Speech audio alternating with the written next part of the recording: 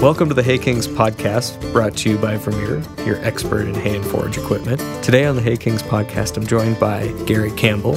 Gary's the crossover between the farmer and the manufacturer. Gary's operated big balers all over the world, and he's going to share some of his thoughts on the relationship between the end user and the manufacturer, and we're going to talk about some of the future of where the hay industry is going, where agriculture is going. Welcome to the podcast. Hi, John. Thanks for having me. Yeah, looking forward to giving some insight into my experiences in the design world for farm machinery and what I learned driving tractors and what I think people can pick up going ahead. So, I'm pretty excited to be here. Oh, my accent's a pretty strange one too. It's been absolutely bastardized over the past 10 years. I did 4 years in England and I've done 10 years in New Zealand now. So this is actually a soft accent to what it was.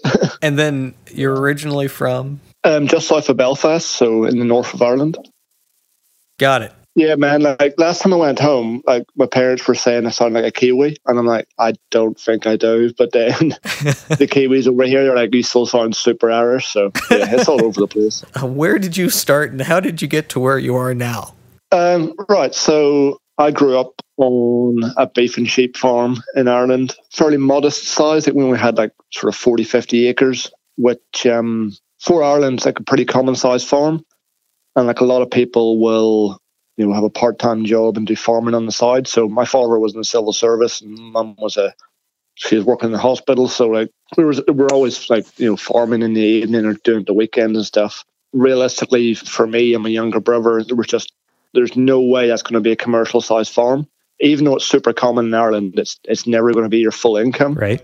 I was always into farm machinery.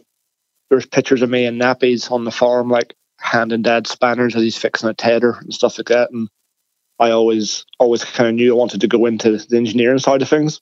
So I studied mechanical engineering when I was 16, and then this professor turned up one day from a university in England, and he's like, oh, we actually do agricultural engineering to a degree level, which was, I didn't even realize that was a thing. I sort of just thought you did mechanical and got into it. So it sort of really appealed to me, and I disappeared off to England and did 4 years of agricultural engineering, which is pretty much mechanical, but then they would do real world comparisons. So rather than just doing a stress test, we'd go out and do stress testing on an actual plough in the ground. So it was really, hands in the dirt, real world side of things. So did that for 4 years, and then obviously had to pay for my education. So in all the summer times, I was driving combines in England. I was driving MF 190 balers over in the East Coast, doing bioenergy straw baling. I did 6 months in New Zealand on a big cropping farm, because I really wanted to try and understand different systems before I went into the engineering side. I wanted to try and gather as much various knowledge as I could. So I did a stint in New Zealand and did a 6-month stint in the very north of Sweden, driving around balers up there. That was working with a guy who was the ex-factory mechanic for the Yamaha motocross team, so he was super good on the spanners. So learned a lot from him.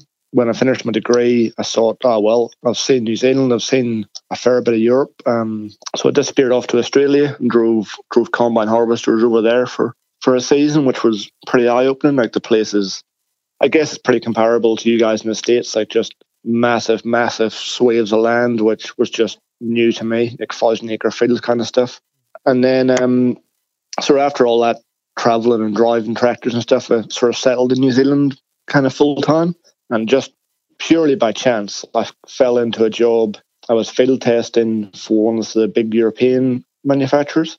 So I was doing summers in Europe, and I was doing summers in New Zealand, and that was driving prototype round and square balers.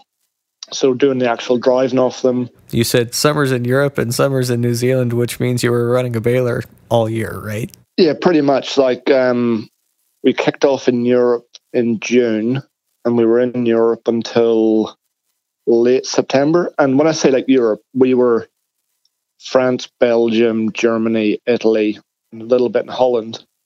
And we would only go to a region for the absolute peak of the season. So we'd go in for like that 1 month window when like everything's go, go, go. Like we were only there for the peak of the season to get as many bales as we could for the machine. Mm-hmm. It was kind of organized around, we'd go to Italy and would bale the really tough like pasta wheat straw because it's really hard in the balers. And then we'd go to Germany because they've got real catchy weather windows. So like throughput's really important to the Italians. And then there'd be another crew in Spain doing something different because they'd be testing a different set of parameters. So yeah, we bounced around Europe quite a bit. And then sort of September time when it started to wind down, the balers got put onto a ship and they got sent down to New Zealand because I think, from what I'm aware, New Zealand's got one of the longest silage seasons in the world. Like the boys will be kicking off silage here probably September and they'll run it right through till April. And then there's a straw window in the middle, so like barley and wheat straw. In the South Island, New Zealand, there's a massive grass seed industry. So you've got all the grass seed straw as well. So between the sort of the European season and New Zealand season, you're able to put probably like 11,000 bales through a baler, which is enough for the designers to be confident that it's done a decent dash before it goes on to the markets. So what you're talking about is prototypes. Can you take us through that prototyping process? Yeah, so the guys I was working for, the first year they build what they call a functional model, and that's like the real rough ready. When you think of a prototype, that's what you'd imagine, like not painted, stuff welded on ad hoc. It was just proving the concept. So they did that for one season, and then they build a pre-series, which is, it's as they're envisaging it's going to be made. So it gets put down the production line, it gets made in the factory as they anticipate it's going to be made. And then it goes out to the field test engineers. We were given like a 10,000 bale target. Like we had to punch 10,000 bales through that machine before they could accept that it was doing its thing. So I drove I think it was the second of that baler ever off the line. We drove it all around Europe, all around New Zealand. Once we'd put maybe like 5,000 bales through it, we then would hand it over to the contractors. So we would select contractors in different areas and would base it on, we know they're good guys. They're not hard on their machinery. Like there's being hard on the machinery, driving it normally. They like wanting to get the work done. And then there's guys who are just rough and ready and don't give it the care and attention it needs. The difference between somebody that bales a lot of hay and somebody that bales a lot of hay without greasing it on a regular basis. Yeah, for sure. Because that's going to skew your results. You're like, well, that bearing failed because it's never seen a grease gun, as opposed to that bearing failed because it's massively undersized. You need to be real careful that you're looking for the right problems. Right, and dealing with the right partners in that instance. And then also, they would try and choose, I guess, guys with different business interests. So we worked with a guy in Italy, and he was running a bunch of Krone HDPs, and he was shipping the stuff out to Saudi Arabia for like horse studs and stuff. So all he wanted was like as much density as he could, because the more density you get in the shipping container, better prices, obviously. But then you go and work with a guy in Germany, and he just did not care about density. All he wanted was, I need the straw off this field 2 days after the combine, like at the latest, to get the seed drilling behind it. So he's running to a very different set of parameters. So you're trying to pick and choose who can give you different real world testings. And then there's another whole like range of issues where you're dropping a baler into or any machine in that regard. You're dropping a machine into a contractor or a big farmer. If it breaks down, it's going to screw over his operation. So you've got to have a driver there to back him up, or you've got to ask him, just because we've given you a prototype, you can't take on double the work. Like, we're not here to add to your business. You've got to run it like your own baler, so if it falls over, you haven't got crop on the ground. Because when it breaks down too, it's not just like a normal breakdown where you go to the dealership, buy a part. The part might not be in production yet. Yeah, the part's not in production, or it's also, if it does break, we need to know why it broke. So like, we were going through an issue where the pickup was plugging ever so often in certain crop conditions. And like, that turns into a 5,000 word report, 20 to 100 pictures, all labeled. This is where the grass is jammed. It's wrapping around here. This is what we think's happening. This is the moisture content. And that will go back to the head office and the designers. They'll pull it apart and try and work out what's going on. So you might not have a fix for a day or two, but then when you do have a fix, it's just all hands on deck. We had guys couriering parts across the continent overnight to get it to us in Germany to fit it the next day. So yeah, it's a massive juggling act, but it's always good times. Pretty exciting. I'm Tom Swin, and I switched to the Vermeer TM1410 trailed mower. The biggest impact is capacity. We're just getting more hay mowed.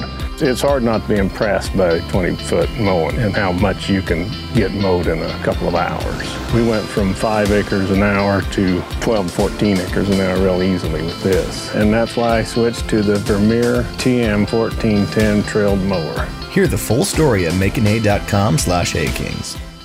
You've run balers all over the world. What's the toughest conditions you've been in?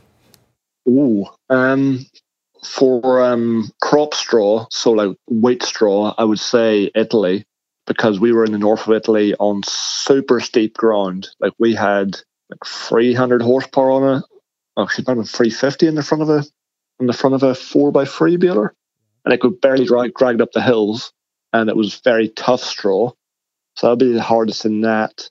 Silage, I'd probably say northern Sweden would be the hardest terrain I encountered, because of the permafrost. Every year, the frost will actually push stones up out of the ground.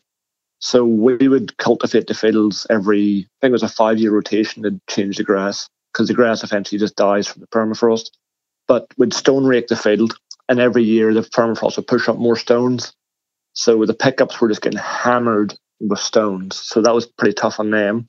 But I think probably the worst stuff I've had to deal with is probably South Island, New Zealand dairy ground. So I don't know what it's like in the States, but in Ireland, you tend to have your silage fields, which they're only used for silage. Like you don't put the cattle into it. The grass is fertilized and sprayed, and the grass is rolled. That is your premium crop. Like that is what's going to get you through winter. Whereas in New Zealand, because they don't overwinter the cattle, like they're outdoors 24/7. They tend to take silage off the fields that have got, like they've got ahead of the herd, so that they haven't got the rotation of cattle through to, I should say cows really, they haven't got the cows to that grass in time. So it's kind of got ahead of them. So okay, we'll close that field off and that'll become silage. But of course that field has had a herd of dairy cows in it, every 10 days for the whole year. So it's pockmarked up, it's rough. It hasn't been prepared for silage. So that was just hammering like the pickups and the wheedles and that kind of stuff. There's often pivot irrigators down here, so they leave big trenches. So you're not paying attention. You hit a pivot trench at 15k, and all of a sudden your pickups up to the bump stops getting smashed up. That's like 8.5 miles an hour for anybody that's doing the conversion in their head. True. Yeah. So because it was never prepared for silage, it's got away. It's quite short. It's quite wet, quite dank, and that was always hard to bale. So yeah, there's definitely a few different challenging ones. But yeah, I'd reckon short, wet New Zealand grass is one of the hardest stuff I've had to bale. Yeah, just because the ground it's on, and because it's just hard stuff to bale. Like it's just wet, it's short. The baler doesn't want to pick it up, which is why it was a great test bed too for us. But it was one of the more difficult ones. All right. What's the most fun you've had out in a hayfield running equipment? Honestly, it's the field testing. Like anyone who knows me or knew me when I was younger, like driving for contractors and farmers, like I'll put my hand up and say I was a bit of a rough driver. Like I was always a bit ram-stam, a bit heavy on the throttle, like wanting to get stuff done. And then I went to the field testing gig, and I've never before been told by a boss or manager, you need to drive harder, you need to drive faster. Like it was just like red rag to a bull. Like you can drive that machine as hard as you want, and it doesn't matter if you break it. It's actually that's the goal. Encouraged if you break it. Right. Like that is fun. Just being rough to a piece of machinery on purpose is quite enjoyable. I don't know that I've ever done that. I've been rough on a piece of equipment. You wouldn't do it on purpose, it's unheard of. Right. But like that, it resulted in a few pretty decent stakes, quite a few decent breakdowns. Like I remember I was down in New Zealand one time, and the baler I was working on in Europe, we hadn't plugged it in New Zealand. Like, this thing was amazing. Like, it would suck up whatever you pushed into it.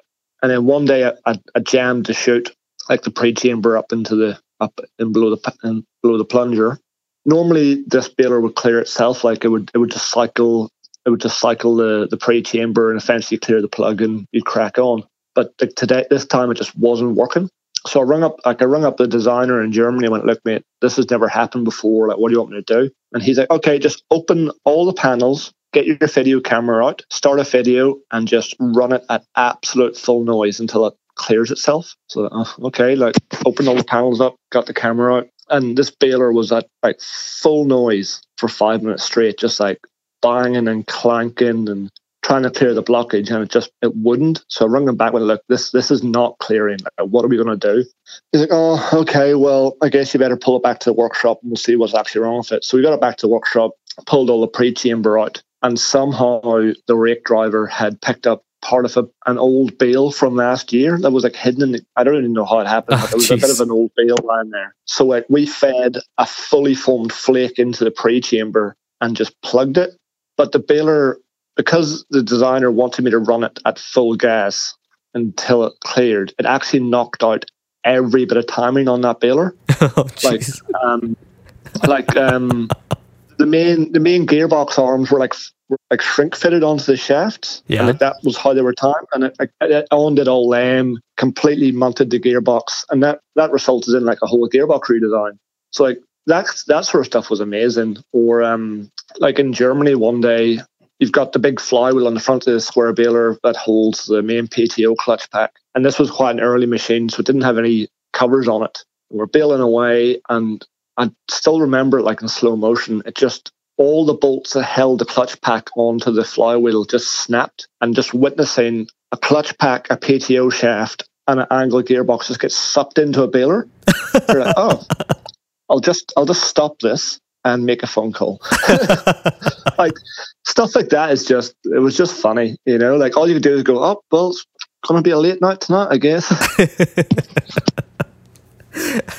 Yeah, stuff like that. Like, I definitely miss that kind of stuff, like just getting out and driving machines hard. I had a drawbar come loose one time. Somebody didn't put the retainer clip in the pin that holds the drawbar in, and yeah, it's a classic, that one. You might be talking to the idiot that did it. I made it about halfway around the field, and the swather that I was pulling, the drawbar telescoped out, PTO shaft telescoped out, and that PTO shaft spinning at 540 RPM. I watched it hit the one tire, and nice and slow, just like you're talking about, slow motion, spin around, hit the other tire. And I don't know, this was 5 or 10 minutes worth of time in my mind from the time it hit the one tire to the next. And then it went back and hit the other tire again. And about then I came back to reality and shut the PTO off, and, spent the next half an hour putting everything back together, and then another hour going for a hydraulic hose because I broke the hose on the lift cylinders. But no, I understand those are kind of fun learning experiences. Yeah, and like, not so much on the balers, but like in later years when I was designing New Zealand farm equipment. So quite often I would, because I was in a small company, so I would often help the boys on the shop floor build the prototype. I would talk to the local dealers and find a suitable candidate for field testing. Quite often I'd actually drive my own prototypes. So when you get to see those like explosions happen on a machine that you've actually designed yourself, like, it's incredibly rewarding, because you're out there using it and it breaks. You go, yeah, I didn't think about that. Like, I can go and fix that. Like, that's like a whole nother level of job satisfaction.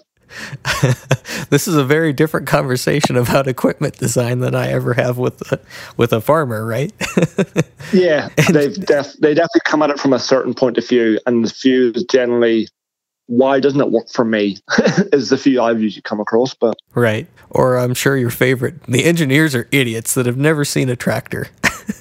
Oh, for sure. And like, even when I was field test engineering, and because we were having to fix, not only was I like doing the driving and doing the field reports and drawing, like seeing what was happening, I was also essentially a mechanic putting spare parts on. And you'd be like, why is this bolt here? Like, this is so difficult. Like, why is it here? This some idiot has done this and not thought it through. So like, I've been guilty of cursing those guys too. And it's not until you get to the other side of the table, you go, the bolt's there because if it's not there, the guy on the assembly line can't access it because when they build that machine, it's built towards to how it gets disassembled. So yeah, it makes sense. I can see why it's there now, but it still sucks. It does make sense from one point of view, just not from the end user. Okay, all right. Yeah. What other thoughts do you have? I was thinking about, some people don't understand that there's like price point that the market has already set, and you can never really go too far beyond it. A square baler costs, let's just say $100,000, and a square baler has always cost that. If you did something crazy and new that's going to have 200% capacity and you brought it on the market for $250,000, no one's going to even look at it because the market expects you to make a baler for $100,000, and you can never get away from that. Like, it's really set that the market expects a certain price and that's what they're going to pay. I'd love to be able to remember the manufacturer, but I've searched and I can't find it. But there's an Asian, I think it's rice harvester.